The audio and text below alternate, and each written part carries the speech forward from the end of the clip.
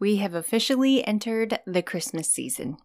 It's December 4th when this episode comes out, and that means it's Christmas time. There's a tree in my living room. We have the elf coming each day from the North Pole to surprise my children.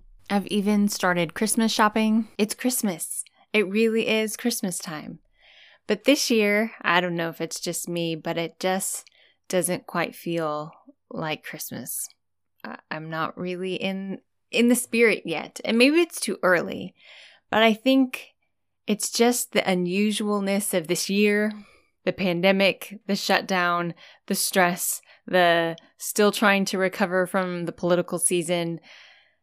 I just am wondering, where's Christmas? Where's that Christmas spirit, that Christmas excitement that I've been expecting to come?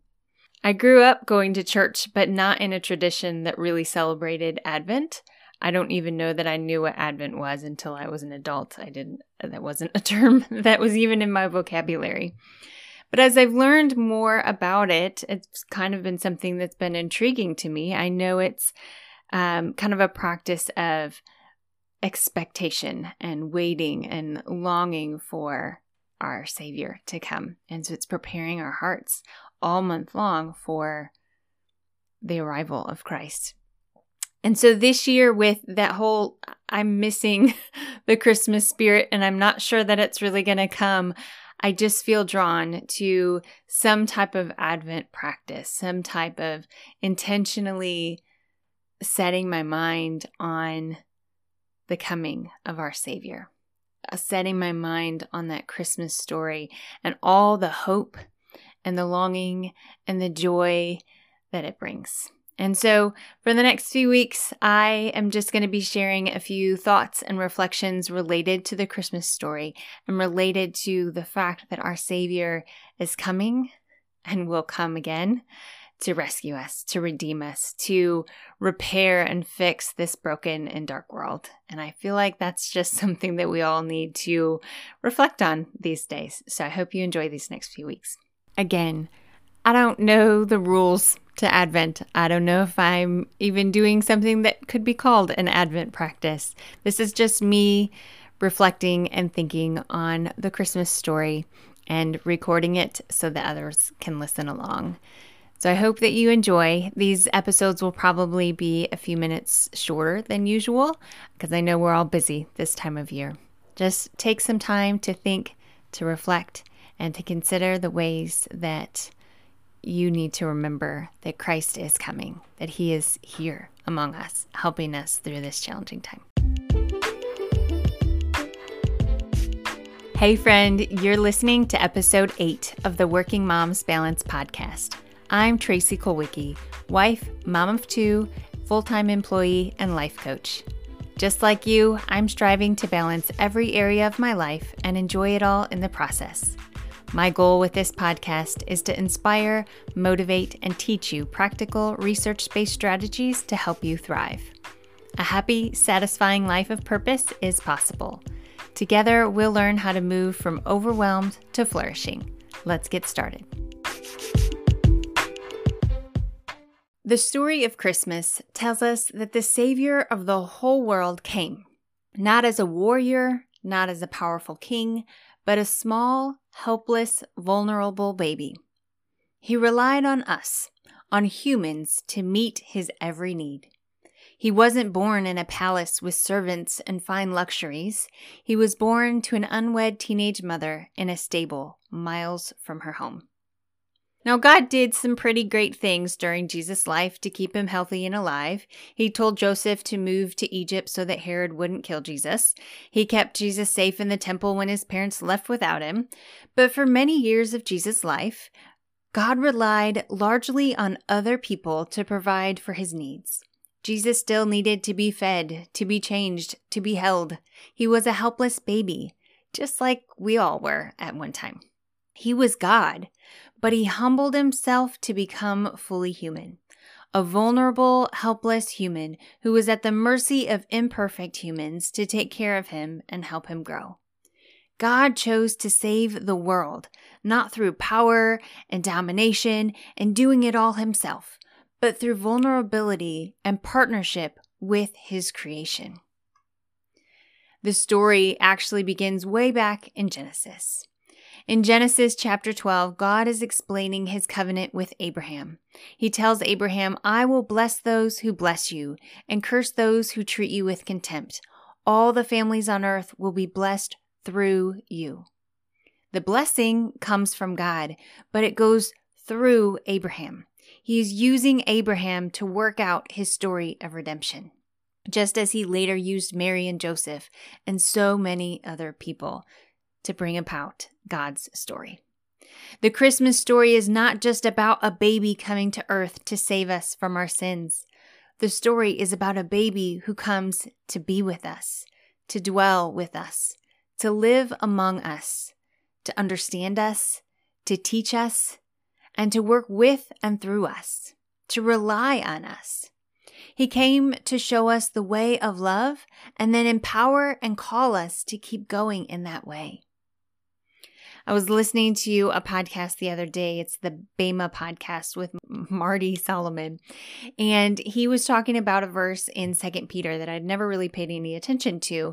But in 2 Peter chapter 3, I think it's around verse 11, it says, "What holy and godly lives you should live, looking forward to the day of God and hurrying it along." Or in the NIV, it says, "and speed its coming."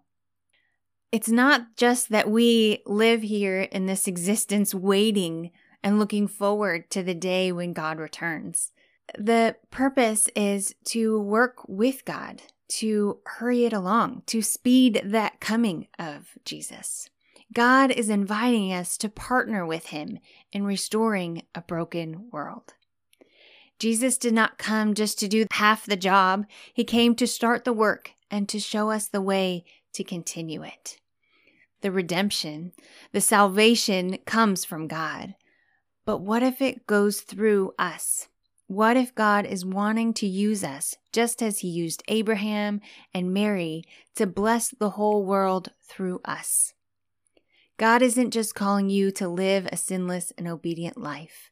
That might be nice and all, but that's not the point. The point is restoring a broken and hurting world. The point is expressing and expanding the kingdom of God. We look for rules. Can I do this? Can I do that? What does it take to live a holy and godly life? But these questions are really just Pharisaical distractions. It isn't about the rules and the do's and don'ts. It's about finding all the ways that we can partner with God to spread God's love, to follow the ways of Jesus, healing the sick, freeing the oppressed, feeding the hungry, and looking after the needs of the poor and of the vulnerable. There is much work to be done.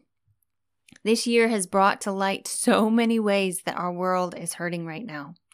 And we can't possibly fix all of them ourselves. It can be overwhelming. Where do we even begin? And does anything that our own individual selves do really matter? One of my favorite quotes is Andy Stanley's call that we should do for one what we wish we could do for everyone. Our job is to partner with God to bring the kingdom of love to earth.